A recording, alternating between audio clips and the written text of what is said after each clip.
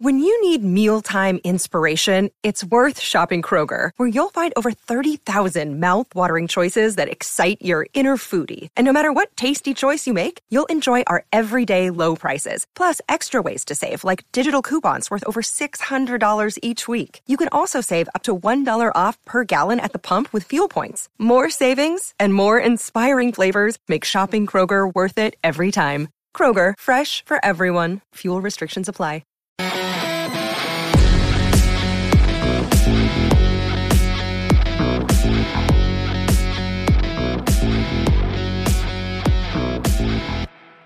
Welcome to another episode of the LA Soccer Hub Show. My name is Gio Garcia. Obviously, you guys know Alicia, Alex, and Total Galaxy is joining us. Well, Alicia, how was your weekend? How'd you spend your weekend? Well, Saturday was busy with games. There was wall-to-wall games, and Sunday I got to rest, and I feel so refreshed. So it was a perfect weekend for me. That's always good. I know you do a great job covering all of MLS, and I know it could be exhausting at times. Alex, how'd you spend your weekend? I know it was a tough Saturday. It was a tough Saturday, but hey, I'm glad the NBA playoffs got started this weekend. That was something I was so pumped to watch, and all the first games were really good, really close and down to the wire. So I enjoyed that, and just everything going on also in MLS as well. Also, the end of the European soccer for most leagues was this past weekend. So it was interesting to see how all that storylines and everything developed. Yeah, you bring up the NBA playoffs. I ended up watching the Galaxy game. I went to go spend some time with the Galaxians, I believe. That's what they're called. Galaxy Guy podcast was there. Carlissa, who runs there. It was an amazing time. There was a lot of TVs and screens everywhere. And I forgot the NBA playoffs were wrong because half of the side was really into the LA Galaxy game. But once everybody kind of knew the LA Galaxy game was not going in their way. Some fans just started watching up the playoff game because I think Milwaukee Bucks ended up winning in a game winner. Yeah, it went to overtime. I remember I was flipping the channels to see how that happened. But I will say though, the NBA playoffs were a lot better than Saturday's match. I will say they were. And unfortunately, any Laker fans lost on Sunday, but we'll see. We'll have to come back.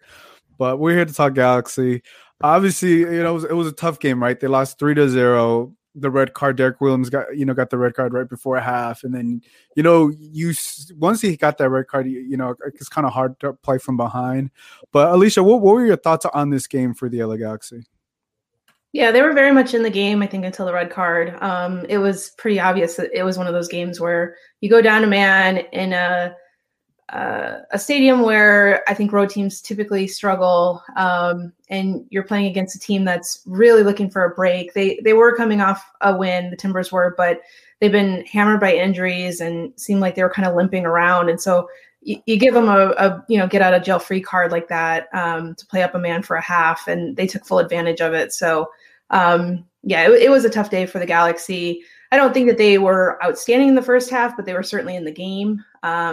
And then they just could not keep up. And not to say that it's no big deal, don't worry about it. But I mean, these games do happen sometimes. And sometimes in soccer, your team gets a deserved red card and you just have to soldier on. And sometimes you can get a result and other times you just can't. And that was kind of the story of the day in my book for the Galaxy. Yeah, Alex, when I saw that first half, I was like, all right, at times they were struggling to be creative offensively. But, obviously that red card happened. And then the second half, we know what went down. Essentially, the wheels fell off. But how did you see this game? I thought the first half was pretty good. I thought offensively for the Galaxy, we were getting into a rhythm. Kevin Cabral, who made his first start, he had a lot of space to work with on that left flank. The right back for the Timbers was giving him lots of space. Obviously, the red card at the 44th minute, right as you're going to enter halftime, is going to be a huge monumental shift, not only for the players out there, but just tactically as well, since they had to switch formations as well. Overall, it was a really tough game, and kind of a game I think the Galaxy kind of needed. There was obviously that Seattle loss from earlier in the year, and then this one here up in Portland. I think this was kind of needed just to kind of wake us up a little bit, because while yes, nobody was kind of expecting the Galaxy to be in second place, I would say, I was putting them as more like maybe like fifth or sixth to start off the season. I was surprised that they were even this high. So I think this is something to kind of, I guess, bring the heads of the players down just a little bit, just to keep working and stuff like that.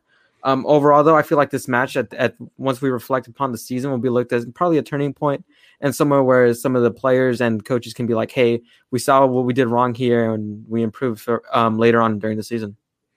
Yeah, it was definitely a game that you knew that the LA Galaxy was going to be tested. You knew that there's going to be at times that things weren't going to go the way, but obviously we didn't expect what was going to happen. Obviously, Greg Vanney didn't expect that as well. And I think the thing to me was like, all right, obviously you mentioned Kevin Cabral. I wanted to see how he would look, right? Obviously he's still going to need a couple more games, and Samuel Grandsir, he left with an ankle injury, and it wasn't looking good for him. And then you slowly things weren't necessarily working, but I was looking forward to the second half adjustments. Unfortunately, Greg Vanney had to make second half adjustments that he was forced into, right, by taking Efrain Alvarez out, putting in Nick Dupuis right there as center back. So it was a hard game, just to towards the second half to watch. And once that second goal came in, or that first goal came in, Portland did everything right. Attack it, get that goal in within the first 5 minutes, and then apply their pressure to the LA Galaxy being down a man.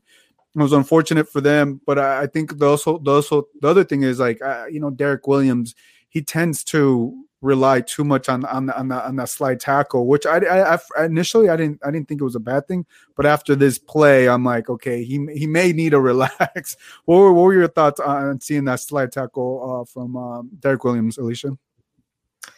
Yeah, it was a bad tackle. I mean, I don't think there's any debate. I mean, honestly, it was, to me, the thing that was really striking about it was the amount of force he used and also how awkward it looked. I mean, often you see really bad tackles and it's kind of one or the other, but you don't see both happening. And it just looked really unorthodox. And yeah, I mean, I don't think he meant to hurt Andy Polo. I don't think he meant to, do any real damage there. I just think he misjudged it and went way too hard. I think to an extent, I was talking to somebody, who follows the sport pretty closely, and we both agreed that one of the risks of getting players from certain leagues is you run the risk that they may not be quite calibrated to kind of the level of physicality in a new league. I don't want to paint every defender, from the English leagues with the same brush, but it's a pretty rugged physical league. And I think that MLS is a fairly physical league, but not to the level of the English leagues. And so even though I think that still would be a pretty bad tackle over in England, I think in England there may be more discussion of, well, he didn't, he kind of went for the ball, so it's no big deal. And in here it was pretty much universal, right? It was immediate, oh, you can't do that. Greg Vanney offered no excuses. Derek Williams did not contest the red card. He walked right off quietly. He knew that he had screwed up, and it's unfortunate because, again, I don't think he meant to do it, but he did it. So you kind of have to live with the consequences, and I think he's going to be living with the consequences for a little while here. Yeah. Before I get to you, Alex, I want to play the replay. It doesn't get any better. It's gruesome. So just a heads up, everybody. Oh God. Oh. It's just It's a difficult one to watch. And you just hope that Andy Polo's all right. So it's not a replay. It's easy to watch, and it, like I said, the more you watch it, it doesn't get any better. Yeah, to me, I feel like it gets worse, right? And to me, it's like Derek Williams, you're a minute away from the half, from going into half, right? And to me, I get what you're saying, Alicia. He may come from more of a physical league. I would also say that the game wasn't that physical, though. The game, I don't think the game was getting that physical for him to do that tackle, but I think he's just relied too much. And hey, look, he's gotten every single slide tackle great. I think was he the one that got the pass to Chicharito? He gave him the assist, right? So there's been, the Galaxy have benefited, but this is going to be one that may come back to haunt him, because there's also talks about a potential extension on his suspension. We know he's going to get one, but I wouldn't be surprised if he got more, and I don't think that's something me or anybody would fight it. What are your thoughts on that, Alex? Yeah, the red card definitely was the turning point, probably the biggest turning point of all the match, really. Like you mentioned too, like a minute before going into half, and like Alicia said, in England, right, they have a lot more physical type strikers. I can name off a couple, Benteke, Lukaku, Cavani over there, right? Those are the kind of typical strikers builds that are there in England. In MLS, you don't really have that. You kind of have more of a shiftier, speedy type of striker. And MLS, if you just really take a second to look at all the strikers that are in the starting 11s for most MLS teams, this was also really bad too because Williams for the Galaxy just loves to just play it out of the back, right? That's kind of been something new that we've seen and something that the Galaxy have been working on. And when you have to sub in probably your best passing center back, that's not really a good recipe for success at all. So it really hurt to see Williams, have such a bad challenge and so poorly timed tackle on Andy Polo. And then also to not having, I guess, as comfortable center back, playing out from the back and trying to open up spaces for other players and start the attack going. So it was really rough to see that and that the Galaxy had to start the next 45 without him. Yeah, I think that's going to make it difficult. So, like I said, Alicia, what are your thoughts on Derek Williams getting potential more than one game suspension? It's a guarantee. I think the question is really, is he going to get 2 extra games or is he going to get more than that? I think there's a pretty good chance he'll get 2 extra games, but I wouldn't be surprised if he got 3 or 4 extra games potentially. So, MLS usually isn't too punitive in terms of adding suspensions on as long as you're not assaulting the referee or literally attacking an opponent. And I don't think this would count in that realm. Like he wasn't trying to assault Andy Polo. It was still a soccer play, a terrible soccer play, was a soccer play nonetheless. So yeah, I think it's going to be somewhere in the 2 to 4 extra games. So we're looking at 3 to 5 probably altogether. Yeah, I wouldn't be surprised. I mean, and there's something that I would like. If he gets those extra games, it's unfortunate, but it's something you just can't fight. And it's also something I think the league would want to send a message like, hey, this is not the type of plays that we want. You can be aggressive, but you also don't want to injure the players, right? Because we saw Andy Polo walk out what looked like his knee. I don't know what the status of him, but it doesn't look like he's going to be coming back anytime soon. He may be done for the season. I don't know. Do you have any information on that, Alicia? There was a tweet from Stuart Holden this afternoon that he has extensive knee and quad damage and looks like he'll be out for the season. I think we still need to wait. Yeah, I think we still need to wait and see what the diagnosis that comes from the Timbers ends up being. Things can change, but this isn't going to be something. It doesn't sound like where he'll be back in 2 weeks. It sounds like it'll take a while. And if it's something where it's a compound thing with quad and knee, then yeah, that's pretty bad. Actually, when I saw the replay just now, the triple replay that you showed us, it looked like his hip really got displaced when he got thrown up in the air. So if he avoids like a broken hip, then I guess that's okay. That's better than it looked really scary. I thought at one point maybe he broke a rib. There was all kinds of things it could have been. So we'll have to see for sure. But that's the initial word at this point from someone who one would assume is in the know. So we'll have to wait and see what the official word is. Yeah, and if unfortunate for Andy Polo, but I think the other thing you got to look at, right, for Derek Williams, it's just like you don't have to do this. And on top of that, I think you're one of the leaders in the team. Now you're going to be out for potentially what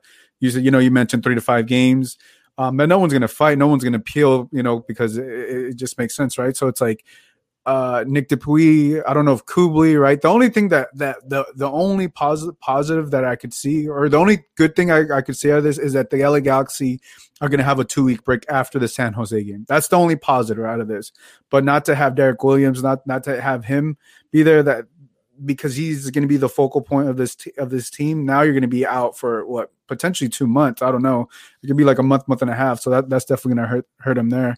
So I just quickly want to say what's up to everyone in the chat. G-Man, What's up to you, G-Man? Andy Diosa, People Gonzalez to the rescue. Problem solved. I don't know about that. I don't know. How do you feel about People Gonzalez? Alex, tell us your thoughts. I'm 50-50 on him, to be honest. When he first came to Galaxy, obviously it wasn't the greatest showing of People Gonzalez out there.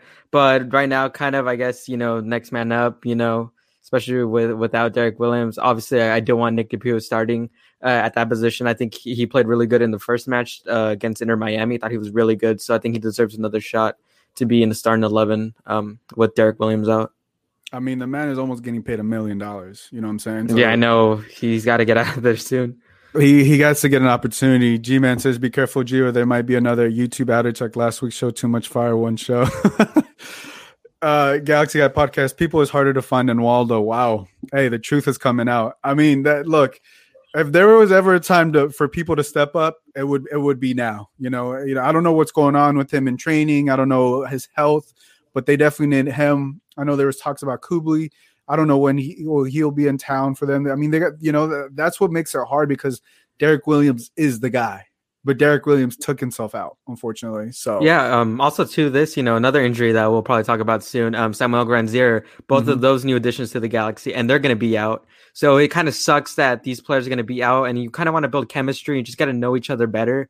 Out on the pitch playing football for 90 minutes. So it's going to kind of hurt, I guess. Just how we play a little bit, especially with new pieces coming in. Hopefully Granzier comes back in soon because I thought he played pretty well in the Portland match, but we'll have to see how that goes. Yeah, let's talk about that. You bring up a great point. Alicia, obviously, Granzier is still getting used to the system. He's still getting used to the offense. I felt like he was getting better every single game he played, right? It's a slow start, but, it's expected from a player. But obviously he went out with an injury. So if he misses this Saturday's game, which we hope he does, or he's able to come off the bench, then obviously he's going to have some time to rest and get to know the system. But what are your thoughts on Samuel Granzier and so far the job he's done? Yeah, I think he's shown some good things in moments. He's got some good footwork in tight spaces. He can hit a decent cross, although the Galaxy don't usually play too cross heavy these days.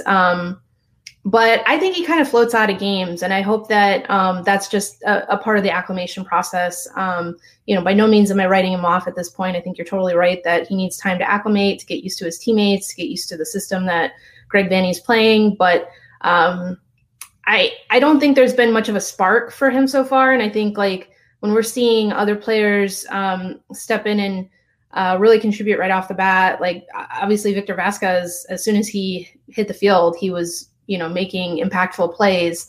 Obviously Victor has experience in MLS already. So, he's a little bit ahead he's a little bit ahead of the curve, of course. But I think Granzier, he needs a little bit more time, but it would be nice if we could see some sort of production out of him before too long. Whenever he gets back on the field, see a goal or an assist and get him actually working with the group and, contributing. That'll probably lift him quite a bit. So, not crisis point, but a little bit of a concern, but, I think we still need to give him plenty of time to see if, it's going to work out. Yeah, I'm feeling the same way, Granzier. Obviously, he's still learning the language, different things, the system as well. So got a lot to learn. But yeah, I think I would be a little bit more patient. The good thing they do got Ethan Zubak, right? That could either start for them. A lot of fans, have been all about Ethan Zubak, and rightfully so. He deserves all the praise because of just the work ethic and what he's been putting up. CCJD 2009 says any chance of giving G2 players a chance. I haven't watched G2.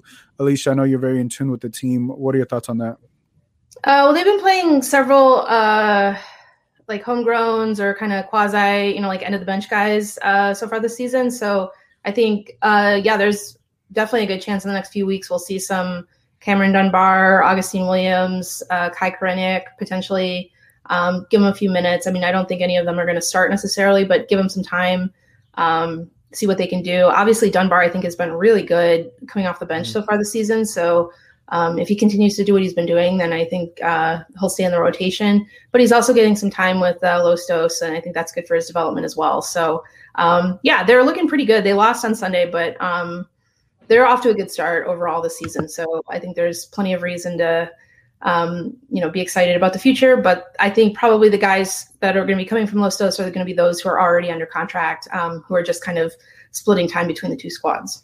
Yeah, Alex, give me your thoughts on Cameron Dunbar. He's looked amazing so far. Yeah, he's looked really good. I tweeted a while ago, I kind of want him to kind of have like a six-man role, kind of how they do in the NBA, right? Someone coming off the bench who can create a spark. And we saw that at the LAFC match where, he kept pressing on the LAFC center back. I forgot who it was. And eventually that led to a goal, just seeing that hustle out there too. And another G2 player I was mentioning too, since we're talking about Samuel Granzier's injury, is Johnny Perez.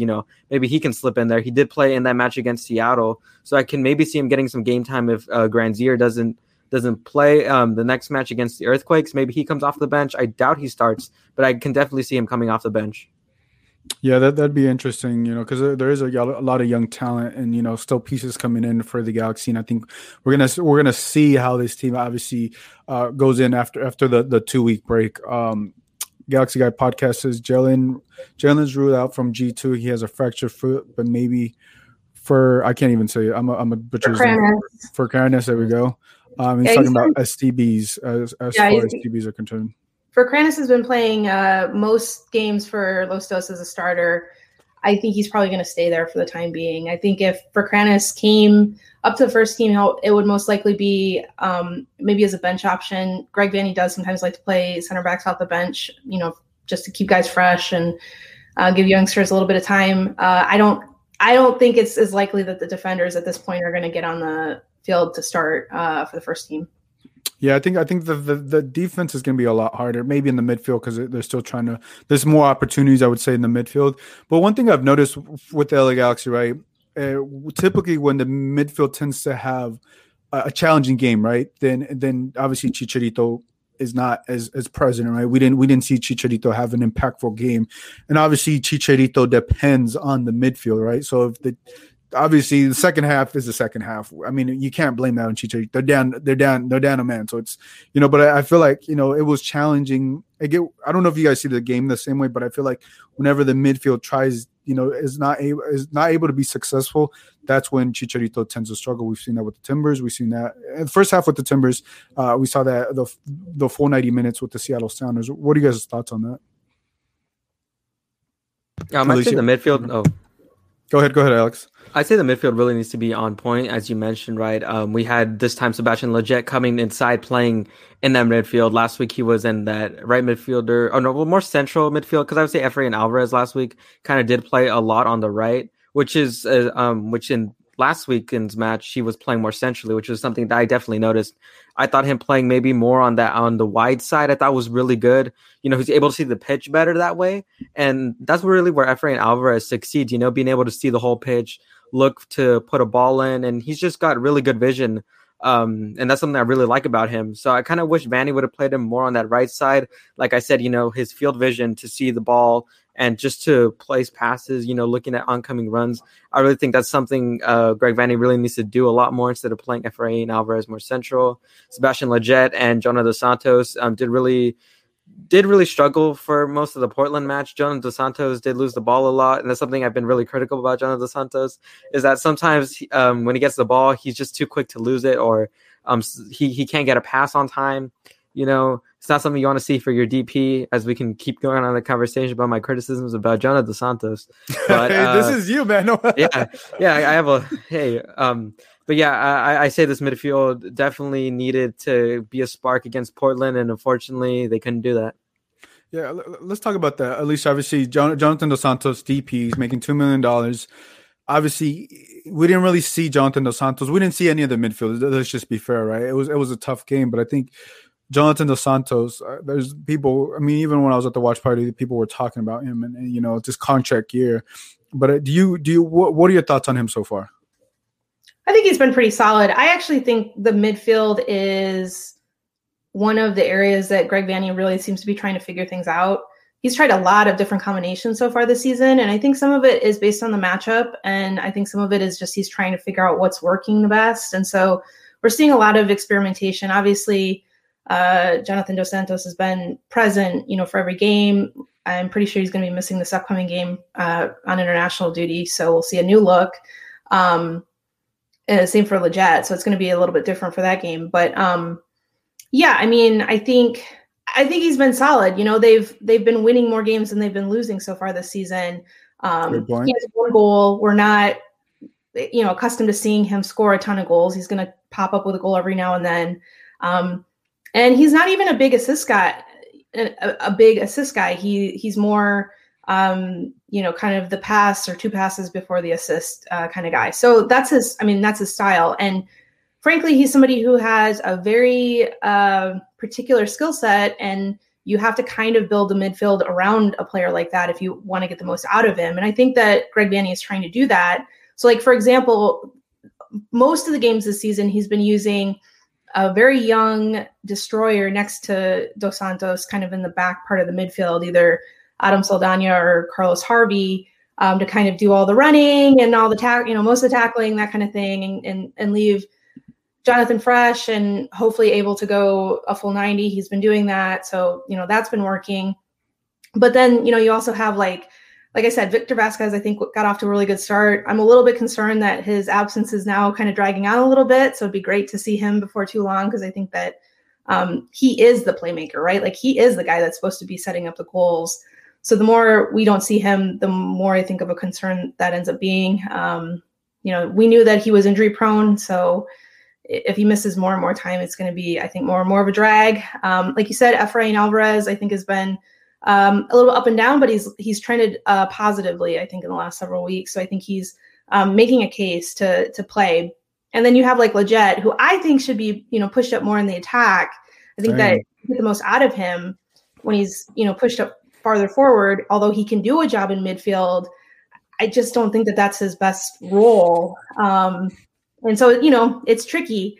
I thought Sasha Kljestan came off the bench in a really tough spot this past weekend and played really well. It was kind of like putting out fires. And I think that he provides a spark when he comes off the bench for 30 minutes and, he can save his legs and really just save it for the end of the game and really just push as hard as he can. He's a really good two-way player.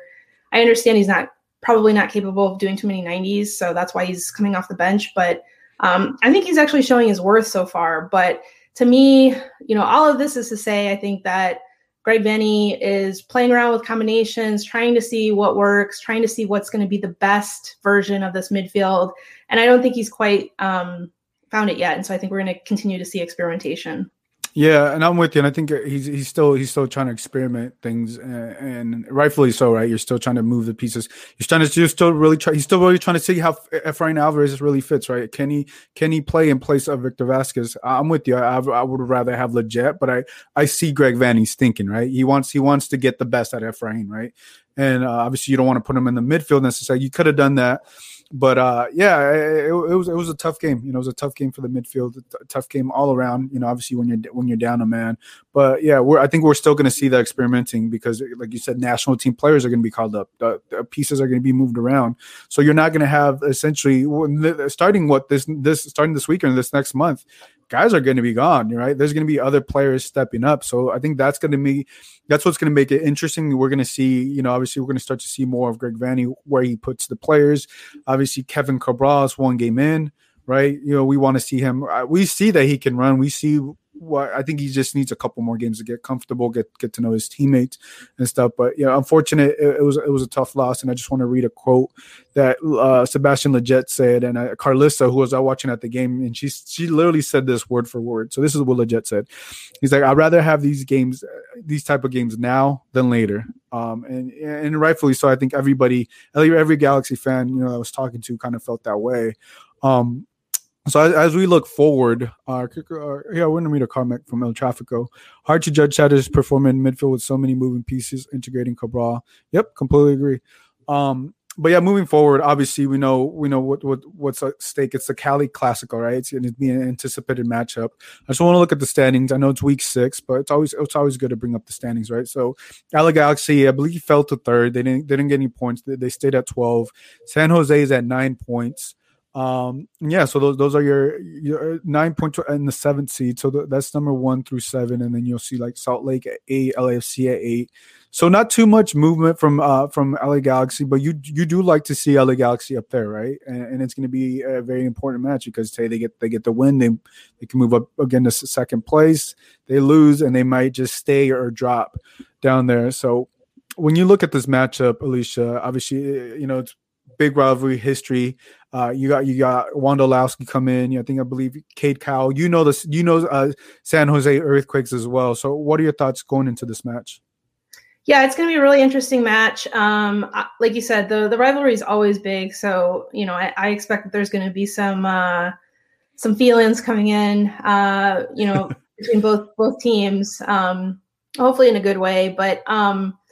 The Galaxy, I don't think should be too disheartened by the fact that they are coming off a loss because the Quakes had a 3-game winning streak, and then most recently they've had a 3-game losing streak. So they've hit a little bit of a slump, and they're trying to figure out what's going on right now. So I wouldn't say that they are lacking belief. I think the one quality that the Earthquakes have over pretty much any team in the league is belief.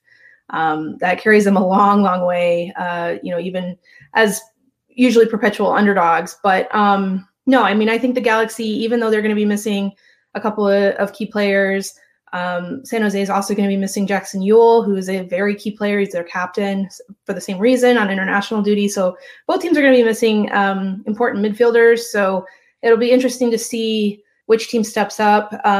It being in LA is going to be, I think, pretty big. To help the Galaxy. No guarantee, but I think it's going to help their prospects a lot for this game. Yeah, Alex, you talked to me before, and you said obviously this is obviously a big rivalry. There's a lot of history with the San Jose Earthquakes. How do you see this matchup this weekend? I see it really important. As you were putting up the standings, I put some notes on my paper. I looked at some of the bottom teams. Austin, they're going to come back to their home stadium soon, right? They might go on a run. Minnesota. So far, it looks like they've gotten in rhythm after starting off horribly. Dallas, the jury's still out for. I don't really know. Even to LAFC, which were in last place last week, now they're up to 9th. So anything can really happen in the Western Conference, and I think that this is probably the toughest conference in all of MLS. So the Galaxy really have to keep putting up results to really just be in position to get a playoff spot. Really, just because. Anything can happen with tons of players from the Galaxy going on international duty. It's going to be really essential that the Galaxy keep up their production and just keep putting up points. Yeah, because I'm with you. I think the Western Conference is the toughest because it doesn't get easier. There's no bad teams. You have one bad week, or you lose 2 games, or you tie one game and you lose another one. You're down. So the standings change like that quick, right?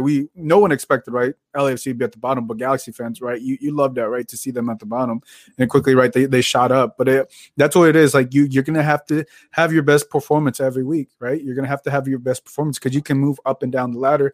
But yeah, with that said, though, there's still going to be there's room for mistakes, there's room for error, right? Because it's still early, but you want to be able to limit that, right? And the great thing about LA Galaxy, Greg Vanney talked about this in his press conference.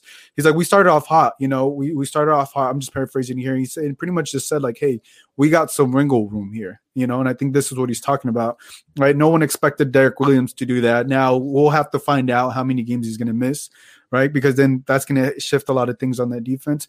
But you're also going to have to see, right, offensively, like how's the midfield look? Samuel Gunter, is he moving, right? How do we get Chicharito more involved? How does that look, right? Obviously this weekend, Josue in the chat says, I see Wando playing another 10 years. Wondolowski, man, he doesn't get old, man. He just keeps playing.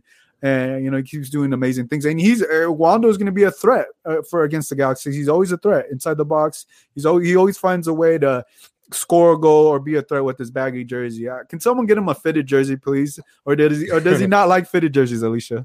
I think it's pretty obvious he doesn't like them. But the one thing about can he play 10 more years? There's a great quote that came out in a profile of him last year, where he said, you can't pull a muscle if you don't have any muscles. And, so he's not a real gym rat, let's just say. He's somebody who does what he has to do to perform on the field. But for him, it's not about being swole, and it's working out for him. The guy's never hurt, so it's working out pretty well. Yeah, no, makes sense. Galaxy Guy podcast makes a great point here. The total record against San Jose is 39 wins for LA, 17 draws and 31 losses for LA. We have not forgotten the 4-0 loss to San Jose last year. LA needs this win. Yeah, I'm pretty sure the Galaxy and San Jose fans that may be coming down to this game are definitely going to remind everybody about that 4-0 loss. I mean, obviously last year was a tough year, but I think this year, right? What better way, right? You already played LAFC. You got the win against LAFC. We know Greg Vanney understands this rivalry, right? Better than anybody.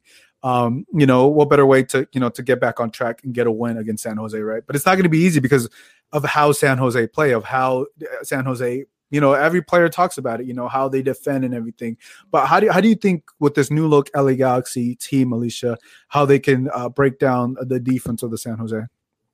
Yeah, San Jose, I think, has been pretty good by their standards as far as defending so far this year. Like, they haven't had any lopsided losses so far, and that's kind of been a calling card for them under Matias Almeida, unfortunately. When things are good, they're good, and when they're bad, they're losing like 5-1, 6-1, that kind of thing. So they haven't done that yet this year. Could be their due for a game like that, and I'm sure the Galaxy would take it. But no, I think the way to really break them down is to try and get as much intensity out of the game as possible. So the Quakes really thrive on being like the highest energy team, like beating you to second balls, winning all the duels you can. If you can do that, you can really neutralize them big time. So we've seen that working in recent weeks. That's part of the reason why they're on this 3-game losing streak, is because the opponent is bringing up the energy and they're having a hard time trying to outwork the opponent like they typically do. And so the Galaxy sometimes are prone to, like, I thought before the red card on Saturday, LA struggled a little bit with kind of pushing the pace. And Greg Vanney complained about that a little bit. He said that his team was not being proactive enough. They were just kind of holding on to the ball. They weren't doing enough with it when they did have possession. That's a trap, right? Like, if they do that, then I think the Galaxy or the Earthquakes are going to jump down their throats. But if they're pushing it, if they're trying to play as fast as possible, if their tempo's high and their energy level is high, they can absolutely overcome San Jose here. Yeah, Alex, what are your thoughts? I'm just quickly looking at their last. Again, I'm going to talk about Jonah Dos Santos. He needs to be dominant this game. He really does. Like Alicia mentioned, Jonah Dos Santos against Portland just kept holding on to the ball way too much. That's why he kept getting the ball taken away. This midfield kind of needs to play a little bit quicker, but also to just have control of the spacing as well. San Jose are going to bring the intensity, so you kind of just have to make sure you're able to put yourself in position to get good space where somebody can run up the field and just have time to examine. People can make runs, smart runs. So that's something that the Galaxy definitely need to do. I'm not worried too much on the defensive end for the Galaxy, just because I think our wingbacks are really good, both in Villafania and Araujo. So I can really see them Araujo having another great game, because even though the Galaxy did pretty bad against Portland, I think Araujo lately has been in such good form, and I've been a huge fan of him so far this year. So I'm not too worried about the wings, just a little bit more worried about inside of the box in these situations. Can we avoid penalties? Can we avoid making sloppy tackles? And just can we win these aerial duels when they do arise? Yeah, and I think that's an interesting thing too, right? I was just looking at San Jose's last 3 games. They've had, talk about a tough last 3 games, right? Sporting KZ, they lost 3-1. Portland, they lost 2-0, and then Seattle Sounders, which they lost 1-0. It doesn't get any easier, right? They play the LA Galaxy, but that's the type of schedule they've played so far, and they haven't done bad. Like you said, we haven't seen those 5-0, 6-0 losses that we've seen the last couple of years, and I think this is also credit for another year in Matias Almeida's system that the players are getting accustomed, they're getting used to.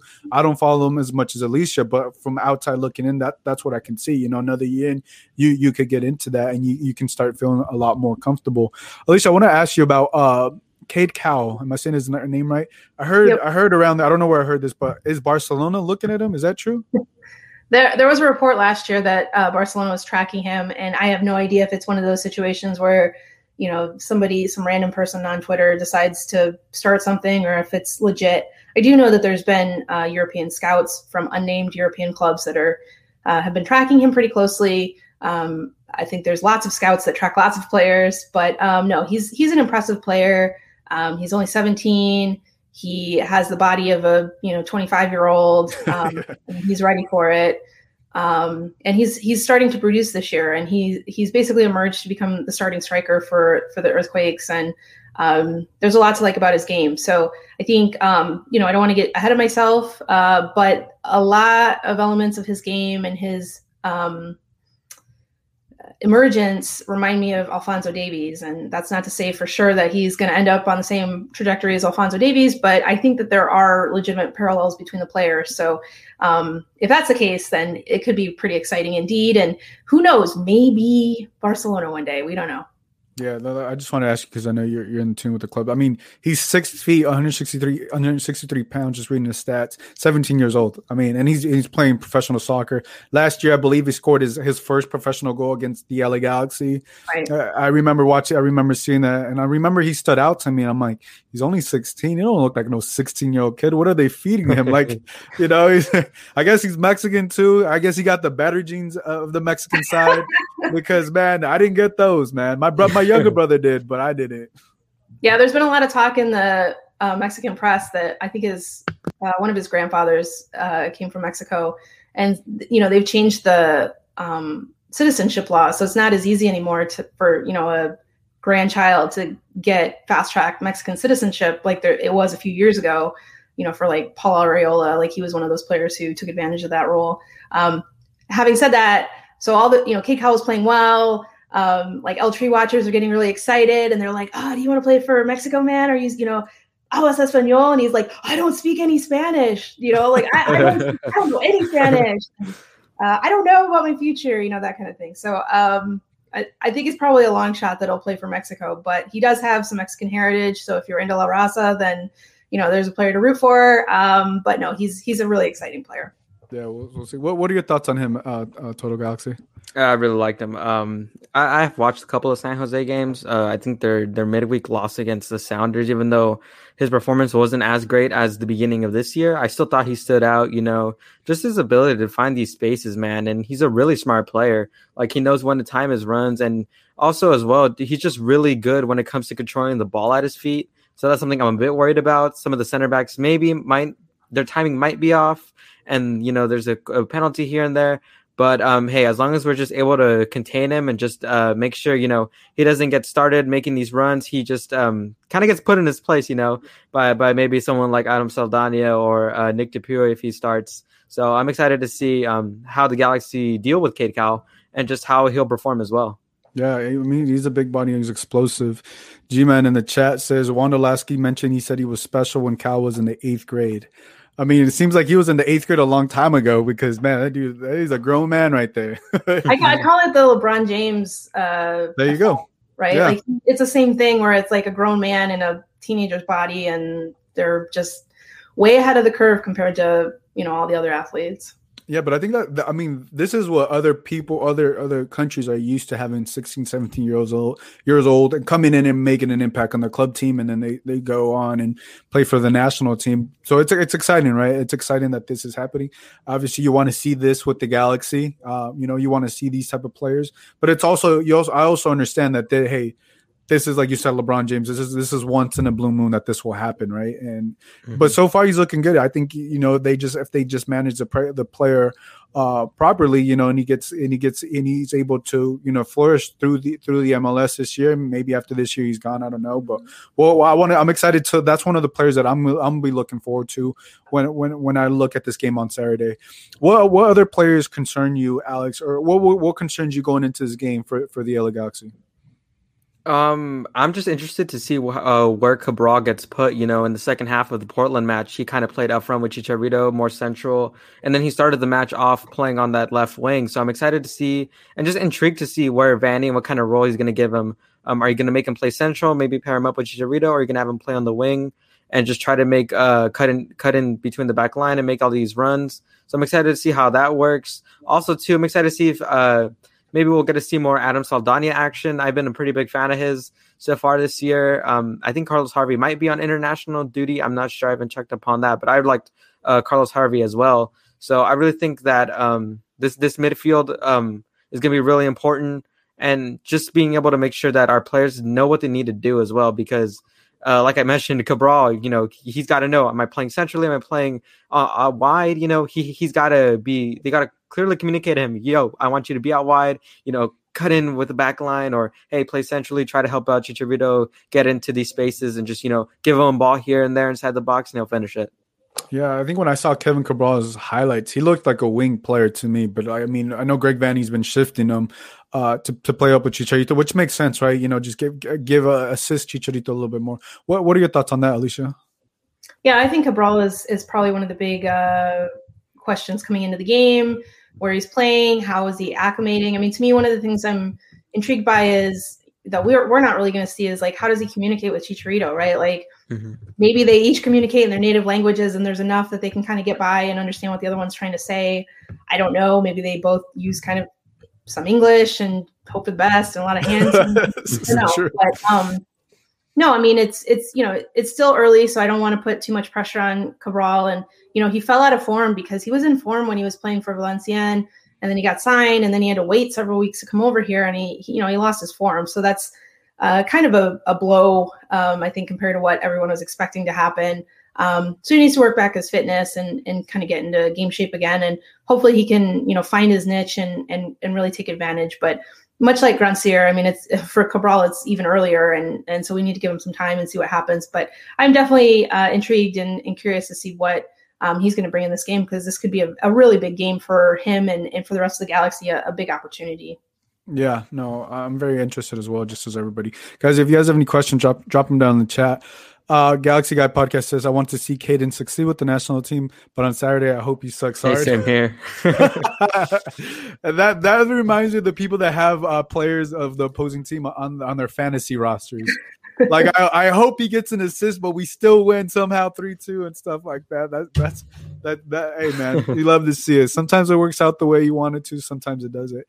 Another player I want to talk about is Jonathan Bond. Jonathan Bond has been incredible. Unfortunate, he ended up getting scored on 3 times again, which you don't want to see. But like, he's done such a great job, but the stats just don't show it, unfortunately, right? With all the goals, and I don't know, those are not on him. And right, the penalty, the I don't know, the first goal, maybe you could put it on him. I don't think so. I don't know, but it's like right there, we're down 10 men. So when I look at Jonathan Bond, I think everybody feels the same way, right? He's secure, he locks it down. But I just hope like that he's getting scored. I don't think he'll feel this way, but he's getting scored on so much that it's like, that never makes a goalkeeper feel good, right? Mm-hmm. Even though you're feeling good. So I just hope his confidence doesn't go away, which I highly doubt will. But Alex, what are your thoughts on Jonathan Bond so far? Yeah, like you mentioned, context is key, and the context for some of the goals that have been scored on him, if I'm correct, the second goal from Mora, it hit the crossbar, and then Bond was already on the floor, and then he had to come in. That's not on Jonathan Bond. The defense kind of had to wake up there. They were kind of staring at the ball a little bit too much. So I don't really blame that on Bond. The penalty, obviously, probably the keeper has like a 50-50 or maybe even less. I don't know the math on that, like but 50%. It's really bad. Yeah. Yeah. So I don't really blame him on him, and even some of the goals too. The defense just really hasn't been as active. Bond has been in a lot of one-on-one scenarios where he's capitalized and unfortunately has been scored on, though I don't think this is really affecting his morale too much. A lot of people have big respect for Jonathan Bond. They know like, hey, he can pull out a save here and there. He's really vocal when it comes to leading his back line and what he wants. With David Bingham last year, when the Galaxy would attempt to play out the back, I got nervous because, David Bingham is in the goalkeeper that I kind of want the ball at his feet. With Bond, I feel a lot more comfortable, and he knows where to pick the ball at and just when to let it go. So I'm a lot more comfortable with that aspect of Bond's game. Yeah. Alicia, what are your thoughts on Bond? Yeah, I agree. I think really the way that the stats aren't favoring him, I mean, it'll only really make a difference, I think, if if we think he's in contention for goalkeeper of the year and his stats are absolutely, terrible relative to like the top goalkeepers, that's going to hurt him a lot. I think the only way that he would be able to overcome it is if the defense completely locks down from here on out, or the Galaxy win the Shield. I think if the Galaxy win the Shield, he probably had to have a good case for the goalkeeper of the year, but otherwise he's probably saying goodbye to that. But you know what? It's his first year here. I think everyone expects him to be around for a long time. So He's still getting acclimated. I think he's playing really well. I mean, I really haven't seen any complaints. And honestly, all of the goals that he's allowed, there hasn't been a single one so far that I've said, gosh, he should have done better. And we saw a couple howlers this weekend around MLS. So yes, we did. He's not had one yet. Hopefully I'm not jinxing him here, knock on wood. No, I think he's been really, really solid. The Galaxy have had a lot of new players come in, a lot. Honestly, when you think about it, like they've really turned over their roster this year. I think he has impressive too. Yeah, honestly, it is, because a lot of teams sort of say, "Well, we're in a pandemic. It's really hard to get players," and the Galaxy are out here wheeling and dealing. So, what's going on with the rest of you teams, right? Yeah, like if you compare the Galaxy to a team like, let's say, Inter Miami, who have having all these players come in, Galaxy have actually put up results, and Inter Miami aren't really looking convincing out on the pitch. They lost to the Chicago Fire this weekend due to a howler, as Alicia mentioned. So I've been really impressed with that, with the Galaxy, and how they're just acclimating with one another, spending time with one another outside and on the pitch. So I really think that time they've spent together is really, we're seeing that on the pitch, and we're seeing that they're looking a lot more communicative, looking a lot more organized than Inter Miami, who have spent on players and have had a lot of players, and I think currently they're not having the most. I think Inter Miami spent the most money on all these players, and they don't got a lot to show for, unfortunately. And their DP, Rodolfo Pizarro, he's coming off the bench, so that's not not a good sign, really. No, it's not. I don't know what's going on over there with Inter Miami. So we'll see what happens with that. Tony in the chat says, anyone know the reason behind turf in Portland? It's soccer Pacific, so I don't understand why it's not grass. I think I'm gonna just guess. I think it's because it's Portland's northwest. They have beautiful grass, but I don't know why they don't have grass instead of turf. Do you know that, Alicia? Yeah, it's because they say it rains too much, and so they can't keep the grass good for a whole year, and so it's more cost effective to have extremely good turf. Obviously, there's been a lot of discussion over how good that turf actually is, but no, there's the two, well, actually all three of the Pacific Northwest teams basically say the same thing. I can't remember if Portland Stadium, I think Portland Stadium is, actually I'm pretty sure it is. Portland Stadium, like there's about a third of the stadium that hardly gets any sunlight, so that would be hard to grow grass on that. You could do it, but it would be tough. So yeah, I used to live in Seattle, so I know how consistently it rains out there, and it's always beautiful. It's always green. There's always grass out there, but it's like if it gets so like I think teams could do it. You just have to put a tarp on it. I think Portland could do it. They don't got outside the Blazers, they don't have another football team playing in there. But it is cost effective. I don't cut those checks. So look, it's not my decision. CCJ 2009 says, should Jonathan Klinsmann find a new club? Wow. I still think you need a backup. Alex, what are your thoughts on this? I feel like he should. I think he should stay in MLS. I'm gonna be there's plenty of G2 goalkeepers that we can call up to be backups.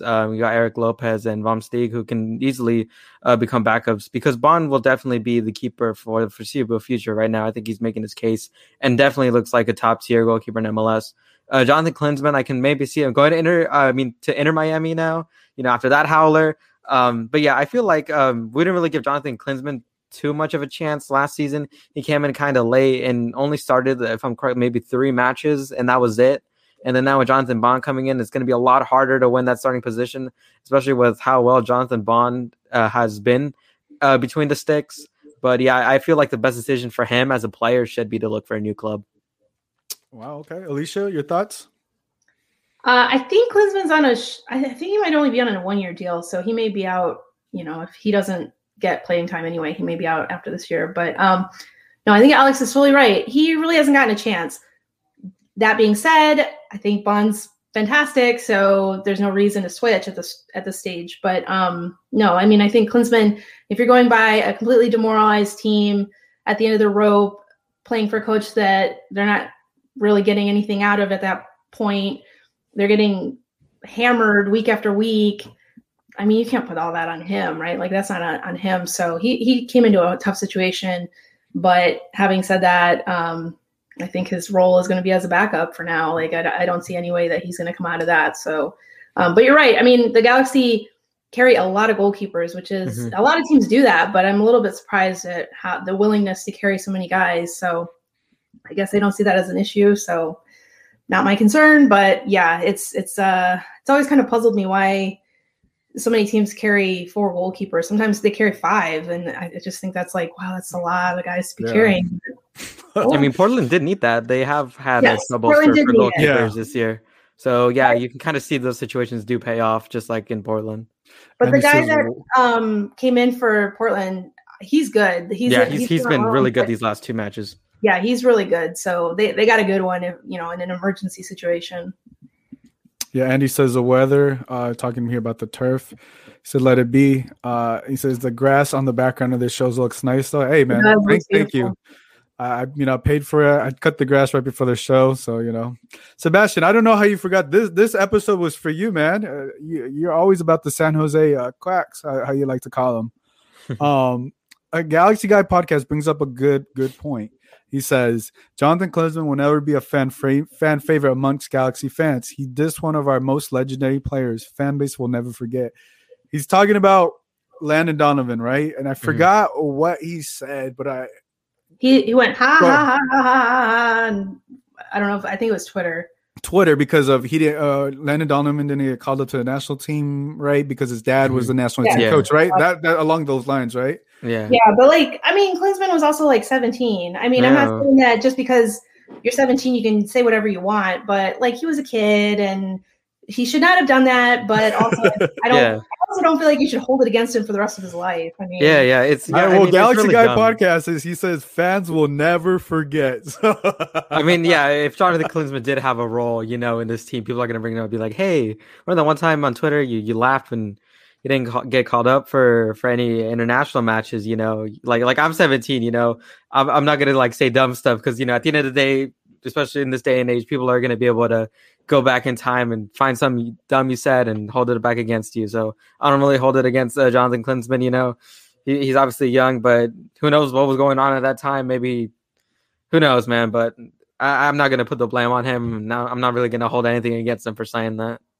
Yeah. Andy says 17-year-old Andy on Twitter would have been way worse than ha ha ha.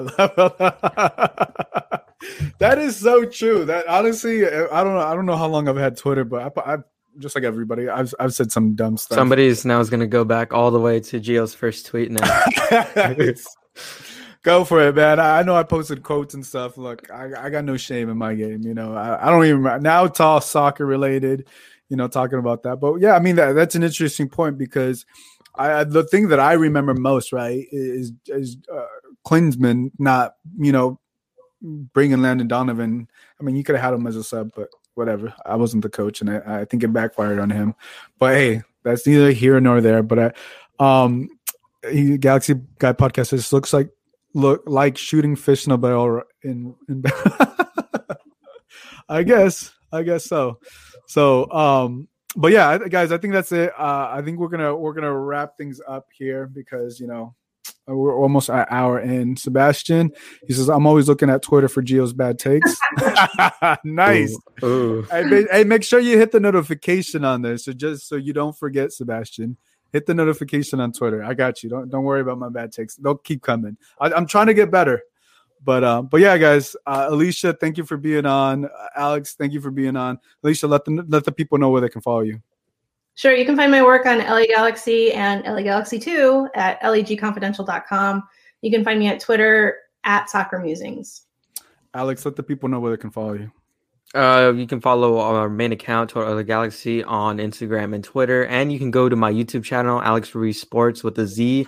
I uploaded my first video of my LA Galaxy FIFA Career Mode series for any of you guys who are interested, I finally came around to editing that and kind of took a while. But hey, I'm excited to get it started. And hopefully, guys, you enjoy me playing FIFA. So, yeah. Yeah, man. Now you can get your, Galaxy GM stuff on the way there. G-Man says, what's Twitter? Definitely join G-Man's Discord group. It is really good. Good night, everybody. So, guys, if you guys want to follow me, you guys can follow me at Gio Garcia LA on Twitter. If you guys enjoyed this episode, guys, if you guys are listening to the podcast, make sure to join us on Monday. Don't be like Sebastian and forget. Turn on your notifications on YouTube, Facebook, so you can listen to all my bad takes. So Sebastian is not just alone here listening to my bad takes.